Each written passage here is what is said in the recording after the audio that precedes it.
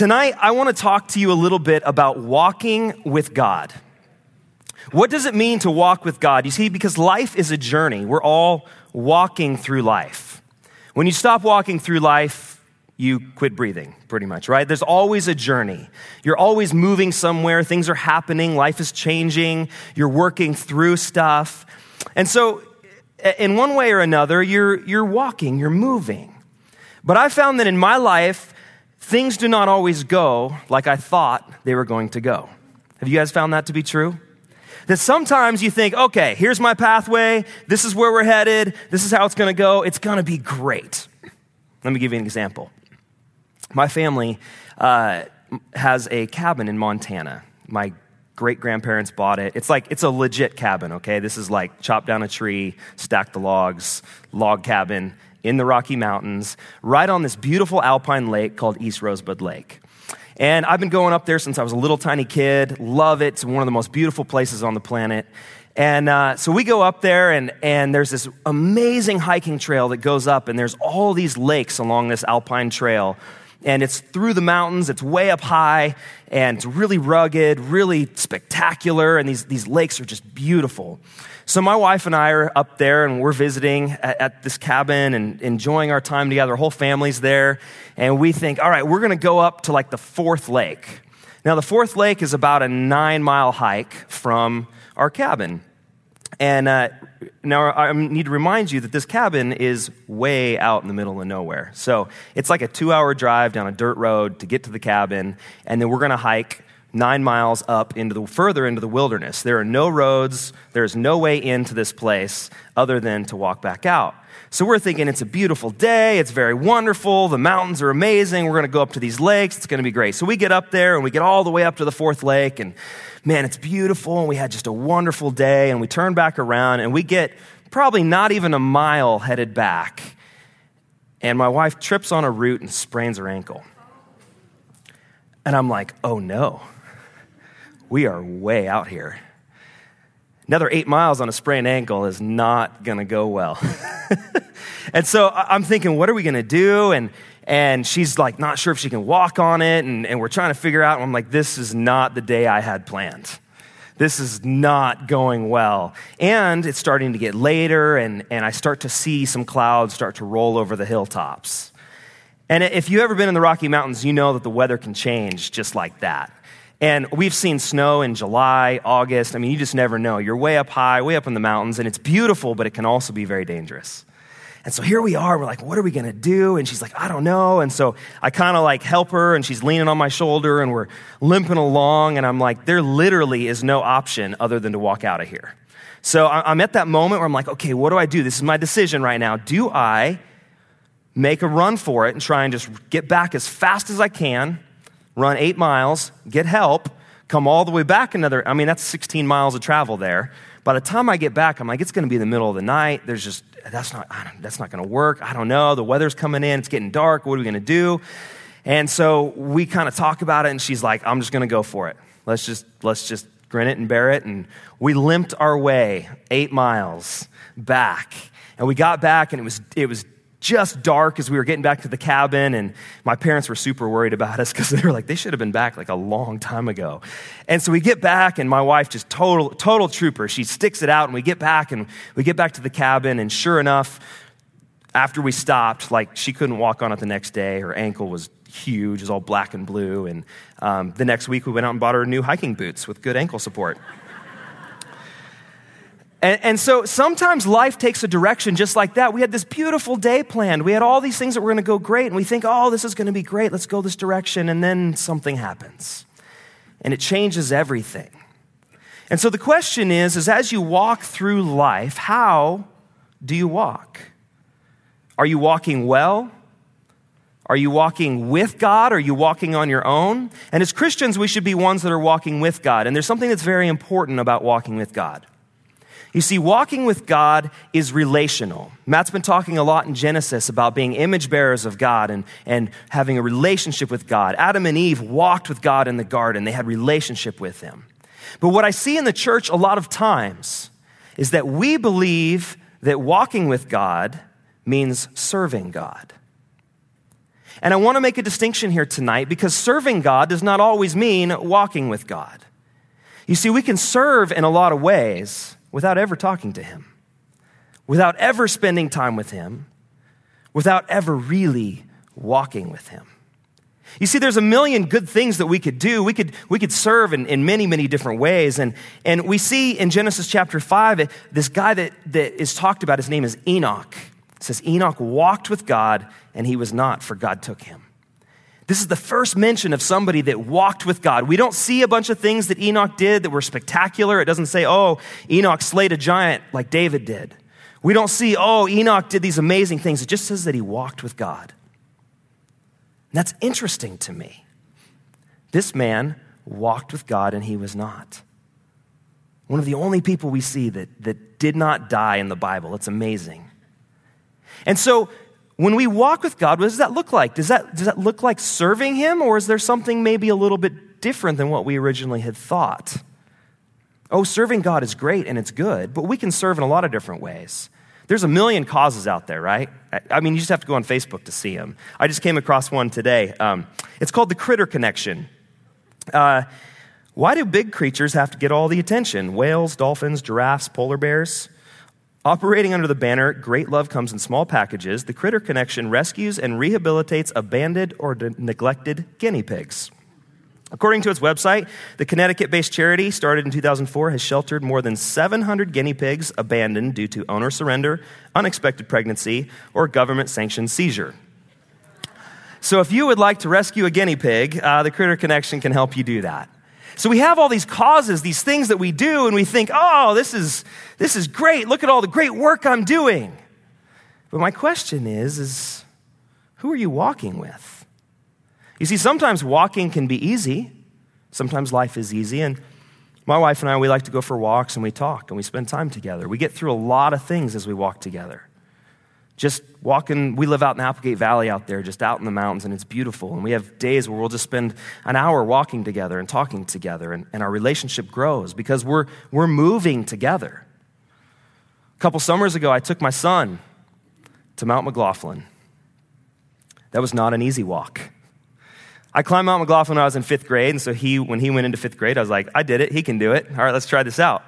What I failed to remember is that I'm not in 5th grade anymore, nor am I a teenager. I've climbed it a few times, but I was probably in my early 20s the last time I climbed it, and it was a lot harder than I remembered it.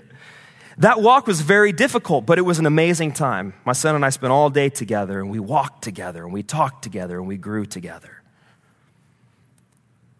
What does it mean to walk with God? I believe that there are a few key points that I'd like to point out tonight. If you'll turn with me in your Bibles to Hebrews chapter 11, and we're going to start in verse 5. Verse 5 talks about this man Enoch that we just mentioned, that a man who walked with God. Hebrews chapter 11, verse 5.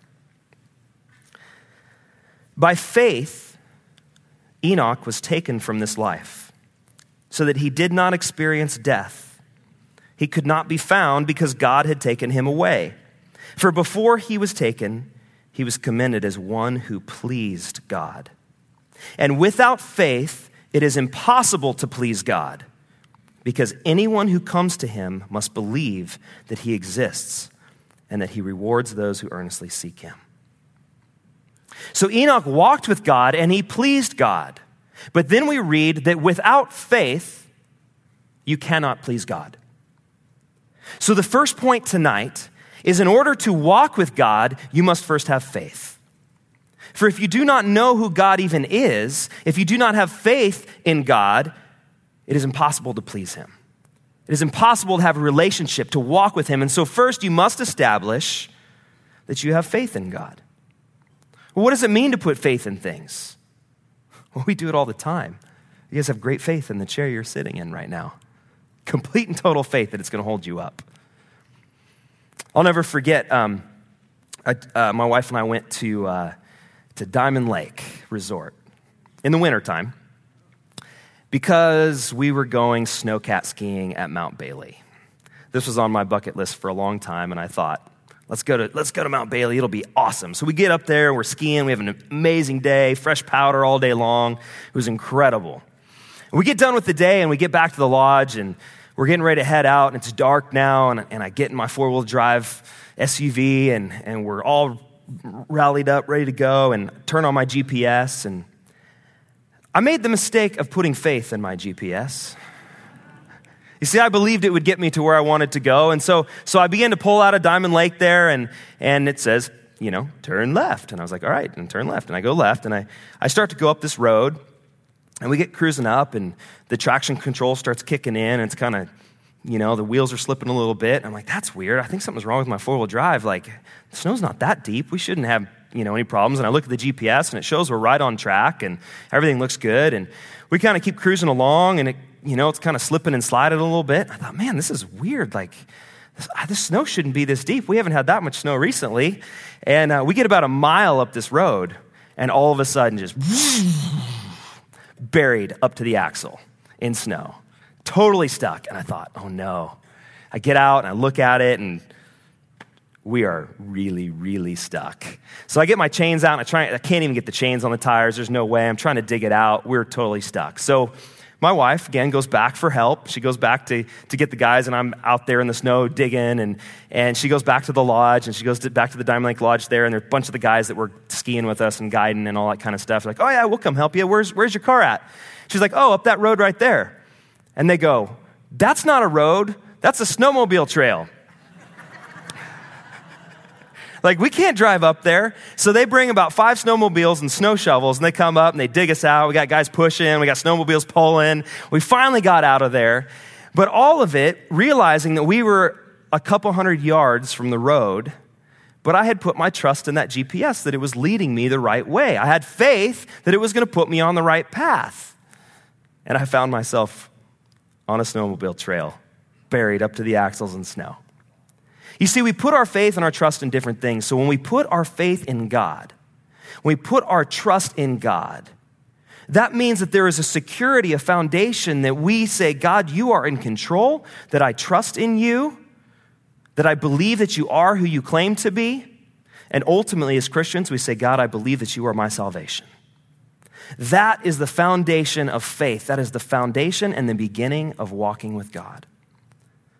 So the first thing, if we are to walk with God, is we must have faith in him. The second thing, however, is that we must also seek him. I'm going to flip over to Acts chapter 17, and you can go ahead and flip there with me if you want. In Acts chapter 17, we see here Paul is addressing the people in Athens. Now, Athens, Greece at this time was a very educated, kind of University of Greece, so to speak, area. They were thinkers. They liked to debate and talk, and all of this stuff's going on. And they were also, however, polytheistic. They were idolaters. They were very, very into idolatry. But they were also very devout in their religiosity and in their thinking. They valued new input and new insight and thinking. And so Paul addresses this audience here in Athens. In chapter 17, we're going to start in verse 24. Paul says, "The God who made the world and everything in it is the Lord of heaven and earth, and does not live in temples built by hands. And he is not served by human hands, as if he needed anything, because he himself gives all men life and breath and everything else. From one man he made every nation of men, and they should inhabit the whole earth, and he determined the times set for them and the exact places where they should live. God did this so that men would seek him and perhaps reach out for him and find him, though he is not far from each one of us. For in him we live and move and have our being. As some of your poets have said, we are his offspring. Therefore, since we are God's offspring, we should not think that the divine being is like gold or silver or stone, an image made by man's design and skill." You see, in this passage here, Paul is basically saying there is one God, the God who created the heavens and the earth, and he doesn't operate in the fleshly things that we see, gold and silver. He doesn't need anything from you. God doesn't need anything. But God did all of this. He created everything, and he made everything, as verse 27 says, so that men would seek him and perhaps reach out for him and find him, though he is not far from each one of us. For in him we live and move and have our being. You see, Paul is saying the whole purpose of all of this is that we seek God, that we seek relationship with God. Doesn't need anything from you. He doesn't need your money. He doesn't need your service. It's not like God says, oh, thank goodness, I was a little short on my rent this month. He doesn't need that from you. Oh, yeah, he asks that from us, but not for him. It's for us. And so what Paul is saying is that God is not like all of the other gods that you serve. You people that are serving these idols and these other gods, this polytheistic religion, so to speak, in all of these other cases, these gods needed things. They had to sacrifice things to these gods so that they would be blessed, so that they could have relationship with these gods. And you see, what's so unique about the true and almighty God is that he does not need sacrifice. He does not need you. But he wants to walk with you. He wants you to seek him. And what we see throughout the scriptures is not God just saying, do this and don't do that and serve me and I need this, and this. Throughout the scriptures, and this is what is so fascinating as we've been in Genesis and what Matt has been talking about so much, is this is all, if you look at it through this lens, it's all about relationship with God. It's not about just simply serving. It's about walking together. And in order to walk with him, though, we have to seek him. We have to seek him out. We have to pursue him. We have to want to know more. And that's exactly what Paul's talking about. He says all these guys are seeking all these other things. They're seeking all these other gods, and they're trying to serve all these other gods.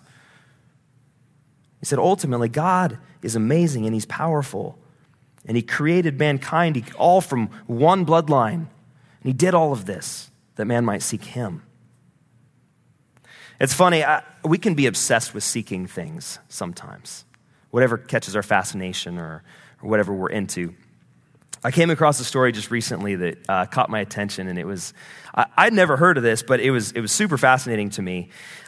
There's this thing called Finn's Treasure. Have you guys heard of this? Anybody? So a multimillionaire New Mexico guy, he's an art dealer and an author, Forrest Fenn. He's been making news headlines and causing controversy after hiding a treasure chest somewhere in the Rocky Mountains. In the 1980s, a bout with cancer inspired Fenn to create a chest full of treasures that anyone could go find. His plan was to hide it in the desert before he died as a way to keep his memory alive. Only Fenn didn't die from his cancer. So when he turned 80 in 2010, Fenn decided to hide the chest again, this time somewhere in the mountains north of Santa Fe, New Mexico, somewhere north of there, so it could be in Wyoming, Montana, anywhere. The treasure chest is said to contain ancient artifacts, gold nuggets, precious jewels, estimated to be worth $3 million. Clues to the chest's whereabouts are hidden in the text of a memoir and a poem he published the same year. Since then, thousands of people have searched to no avail, but Fenn insists that the treasure is still out there, somewhere in the Rocky Mountains. In 2016, the Fenn treasure became the center of controversy again after a treasure hunter went missing. His body was later found about 6 months later along the banks of a river, and so people, all came out of the woodworks and said, he should just tell us where it's at. And he was like, no, we're not doing that.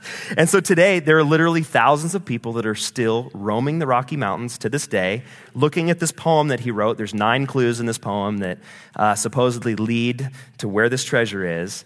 And these people are obsessed with finding this multi-million-dollar treasure that's hidden somewhere in the Rocky Mountains. And they are earnestly seeking for clues, for anything they can find that will lead them to this treasure. When I look at that, I think, how hard have I pursued Jesus? These people have spent great money, great time, great effort to simply find another clue of where this treasure might be hidden. And yet here we have God himself available to us, and he says, I want you to pursue me. I want you to seek me. In fact, I'm going to give you a bunch of tools and a bunch of ways to do that, but it's all about you pursuing me, seeking me. I want you to have new insight. I want you to understand new things. And my tendency is, instead of pursuing God, is to be like, well, yeah, can I just do something nice for you? I'll mop the floor or something because that makes sense to me. And then I don't really have to care about what we're doing. I don't really have to spend time with you. I'm not a super touchy-feely relational guy. I don't like to sit and talk about my feelings over coffee. I know that comes as a shock to all of you guys. But the thing is that God wants relationship with us. And I personally would rather be in service to God than spend time with God. That's the way that I'm wired. I would rather work for him than spend time with him. And I've realized as I've grown as a Christian is that that's not what God asked me to do. God says, walk with me, seek me, spend time with me. The service comes as a result of the relationship. It's not the other way around. I tend to think that the service will develop relationship. But in reality, the service should be a result of seeking God. And so this suddenly begins to flip everything on its head for me because I think, wait a minute, if I seek first the kingdom, if I seek first God and who he is and his righteousness, then these other things fall into place.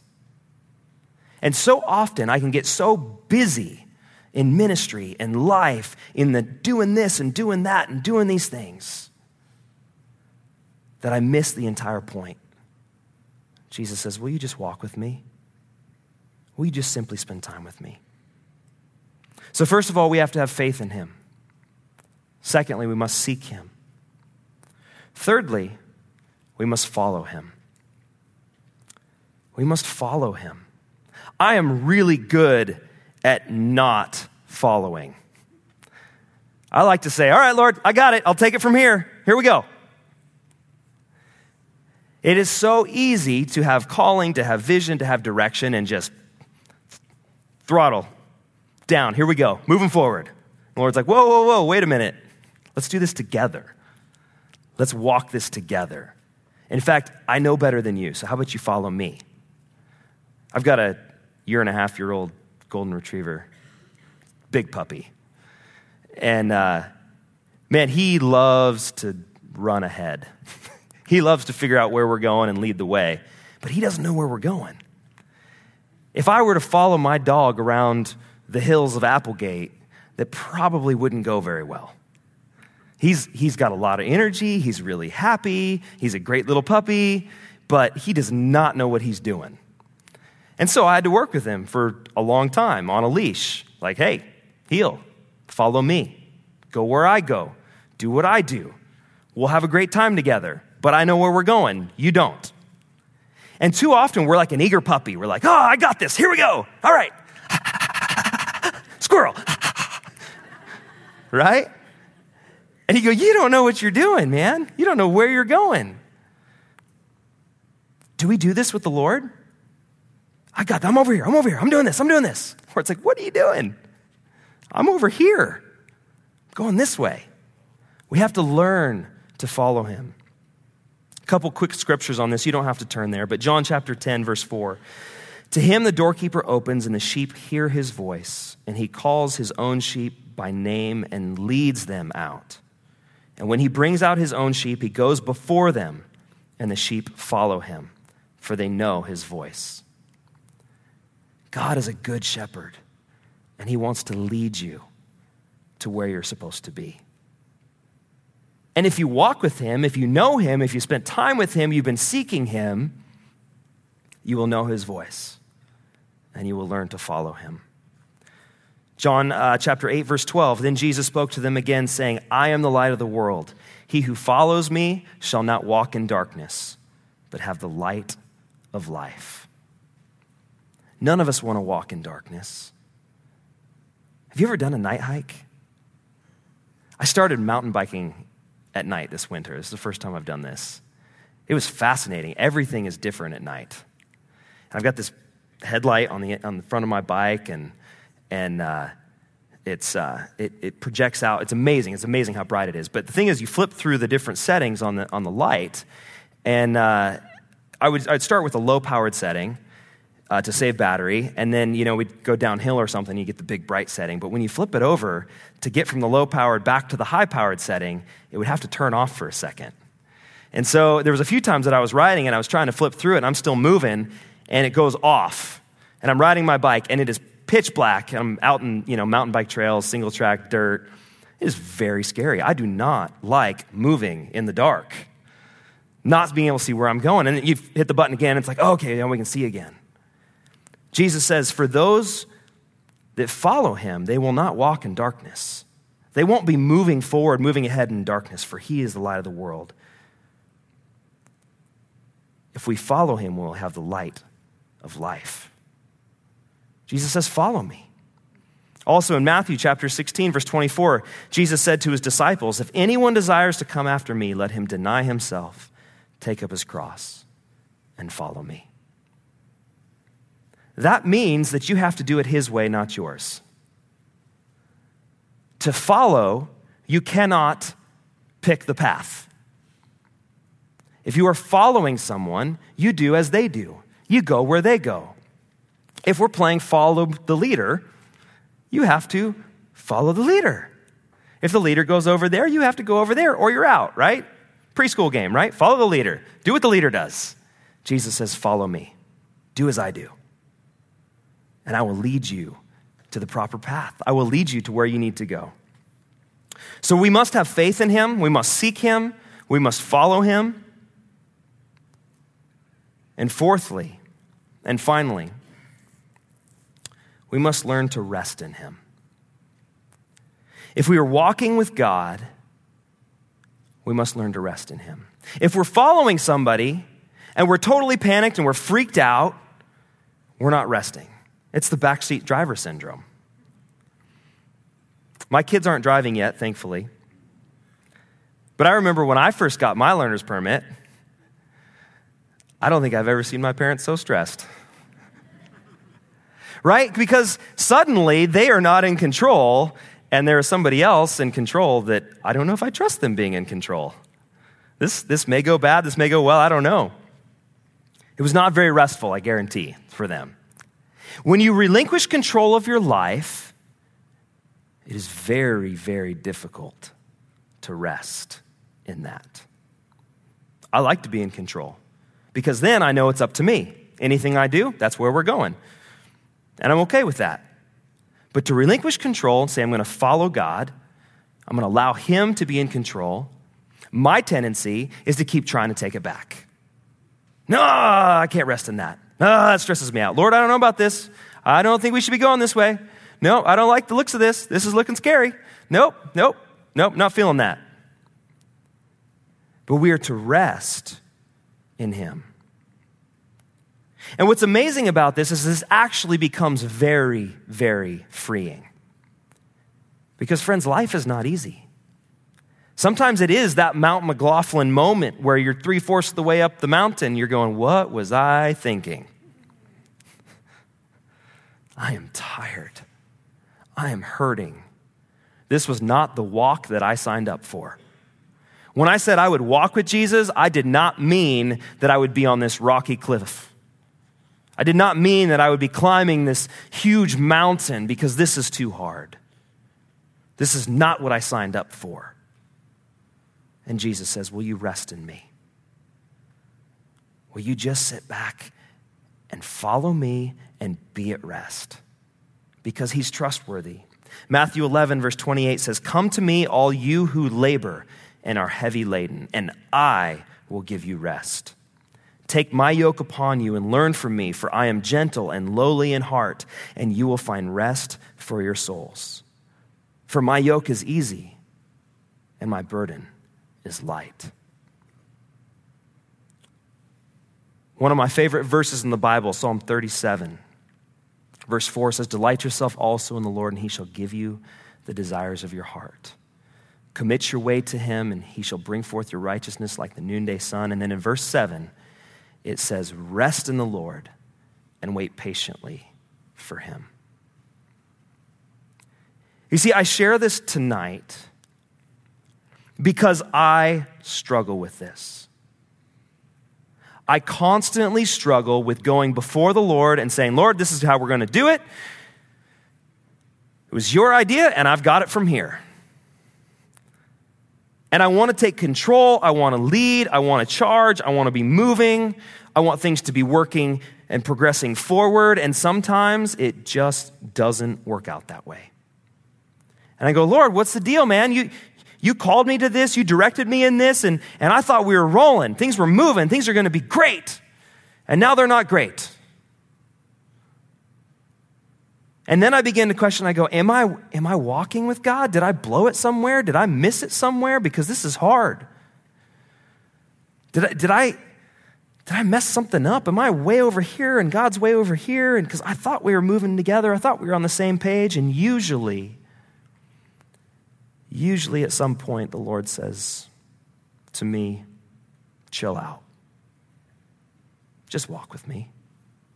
Just be with me. You're stressing about all the details. You're stressing about all the things you need to do, all the ways that you could fix it. I'm not a very good handyman. I wish I was. I've tried to fix a lot of things, and I made a lot of things worse. Usually it ends up, you do it 2 or 3 times, and then you call the guy that you should have called the first time around, right? Story of my life. I learned that from my dad. And so I tend to go out and I try and do things myself, fix things myself, do things in my own strength, my own energy. And the reality is I've been successful at it a lot in life. There's been a lot of things I've accomplished in my life that I've been able to do in my life in my own strength and in my own power. And I didn't do it with the Lord. I didn't walk with him. Oh, maybe I was doing it for the Lord. I said, Lord, this is for you. Look what I did. It's like, I don't care. Come hang out with me. I feel this way about my kids, right? If my kids come in and they go, I did this and this and this and this and this, and I go, yeah, but we don't ever hang out. That's not a good relationship, is it? Oh, they may have served me in a bunch of ways. But if we've never spent time together, we don't have a relationship. Some marriages are like this. There's men that work and work and work and work, and they say, I've done this all for you, that you can have a nice house and a nice car, and the wife says, yeah, but I don't know you. I don't ever see you. You're never here. Yeah, but look at all I've done for you. Yeah, but we don't have a relationship. And too many of us go through life as Christians going, Lord, look at all I've done for you. I've done this and this and this and this and all for you. And the Lord's like, yeah, but you have not talked to me. You have not walked with me. Let's just go for a walk. I just want to spend time with you.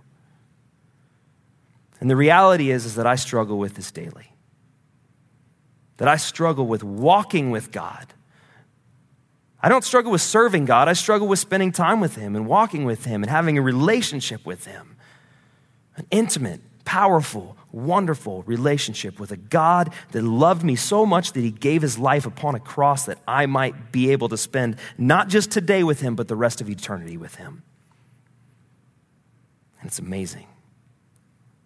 And once you are there and you realize, okay, I can walk with God, I can spend time with him, I can just move with him, you can understand what it means to be at rest. Rest seems like a simple word, but I actually looked it up in the Webster's Dictionary. And there was a couple of interesting definitions to the word rest. One of them is freedom from activity or labor, which is probably what you're thinking of rest. Okay, yeah, don't have to work, no labor. But another definition there, as you go through the different definitions listed in the dictionary, is peace of mind or spirit. Do you want peace of mind? Do you want your spirit to be at peace? That is the definition of rest. A third definition is also can be something that's used for support, right? It's a rest, something that you can lean on.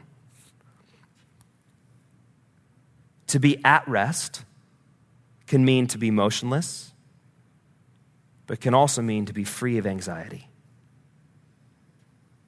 I want to be at rest. Don't you?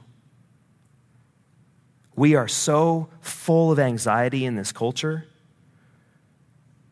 We are so not at peace in our mind, in our souls, and in our spirits. We are busy. We are stressed. We are tired. And God says, I want you to rest. I want you to rest in me. I want you to walk with me. Be with me. What a joy, what a wonderful thing it is that God says, hey, let's just spend time together. Isn't that amazing? He doesn't say, I need you to do this, and then we can talk. Once we accomplish all these things, then you will be a good enough person that I will actually spend time with you. He says, no, I love you right where you're at, just the way that you are. I created you to have a relationship with you. I created you to seek me. And all you've got to do is choose to do that. And so often we get stuck in this mind of just service. And I'm not saying service is bad. It's a good thing, but the service should be the result of the relationship, not the other way around. And an amazing thing happens is when that happens, the service isn't work anymore. It's amazing how at rest you can be, and even the hardest things sometimes, because you're walking with God. You're not doing it in His strength, you're doing it in His strength. And you're able to rest because your yoke is upon Him. You're learning from Him. And even as He says there in Matthew, my yoke is easy and my burden is light. And I marvel at some of these missionaries that are around the world, even as we have a bunch of teams right now all over the place visiting some missionaries in Mexico and Africa and group in Puerto Rico. And I mean, visiting just awesome stuff that's happening right now. And I look at some of these missionaries and I go, wow, some of these people live in really rough places. How do they do it? And it's not a burden for them at all. They love it. They are stoked to be there because their burden is on Christ, because God has called them there and they are walking with Him in these places. And they go, man, God's yoke is easy and His burden is light. These things that maybe seem like a big deal aren't a big deal at all, because I'm resting in the Lord, because we're in this together. We're walking through this together. And as you take a step back now, as you think about walking with God, it's amazing how it changes every step of life. You see, if I'm walking with somebody, when my wife are out walking out next to our house and we're talking together, it changes our walk. It changes our experience. It changes the way that I view that time because it's special and it's important and it's meaningful. It's not just step after step after step. But also when tragedy or trials or things show up, if you know that the God of the universe is there with you, it's not nearly as scary. It's not nearly as scary. If I'm walking in the woods there with my wife and we're cruising along and a bear comes out and I happen to be holding my rifle, it's a lot less scary than if I'm there by myself with nothing, right? It changes everything because of who I'm there with and what I'm holding in my hands. God has equipped you and given you tools and abilities to have Him on your side with you, so that when life goes difficult directions, if you're walking with God and He's right at your side, that bear, so to speak, comes out of the woods and you're like, yeah, my dad's there, He'll take care of it. I'm not scared. I ain't scared of no bear, I got my dad. You see, you have the God of the universe, powerful, amazing, loving, kind, and He wants to walk with you. He wants to walk through your trials. He wants to walk through your victories. He wants to be there with you every step of the way. And we see throughout the scriptures God being referred to as a loving Father.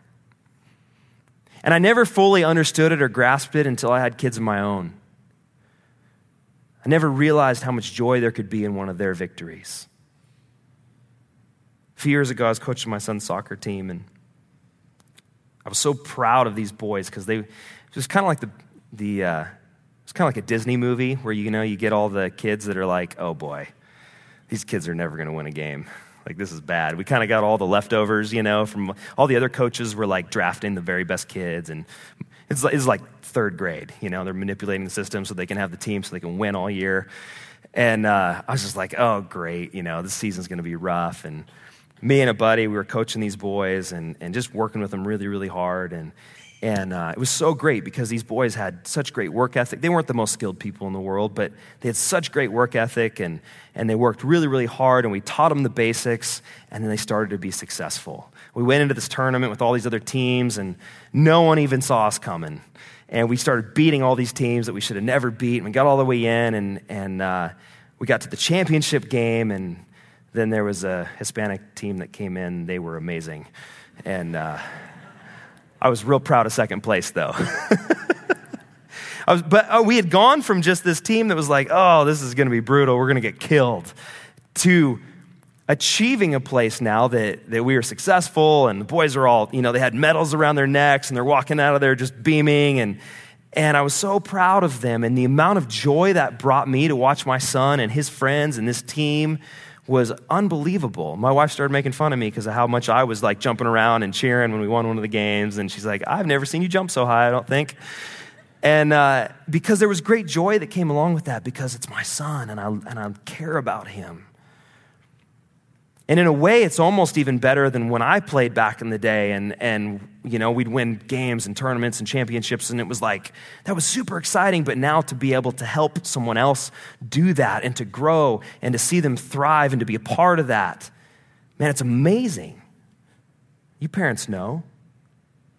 And then when my kids struggle, it breaks my heart, but I want to help them. I want to walk with them.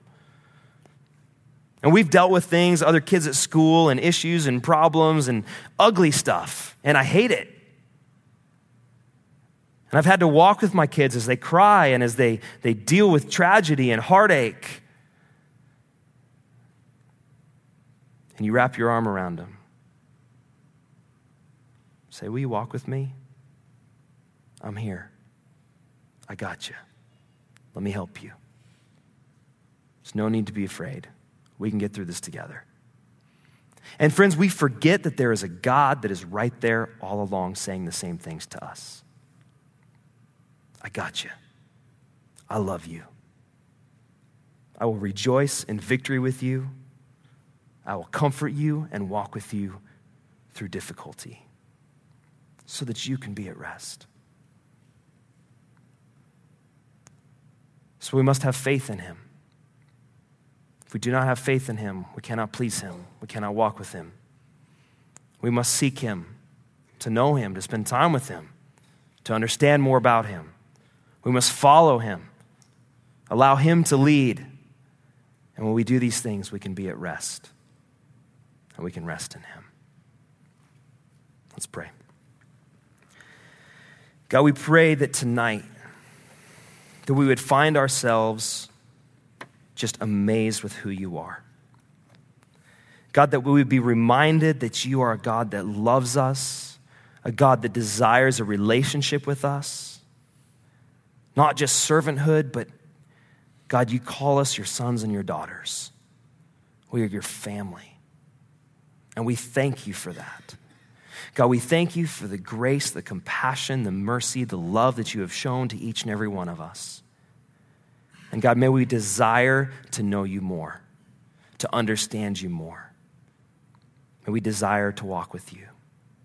When we ask for your help in our weaknesses, it's so easy for us to lose sight of the right direction. It's so easy to seek other things instead of you.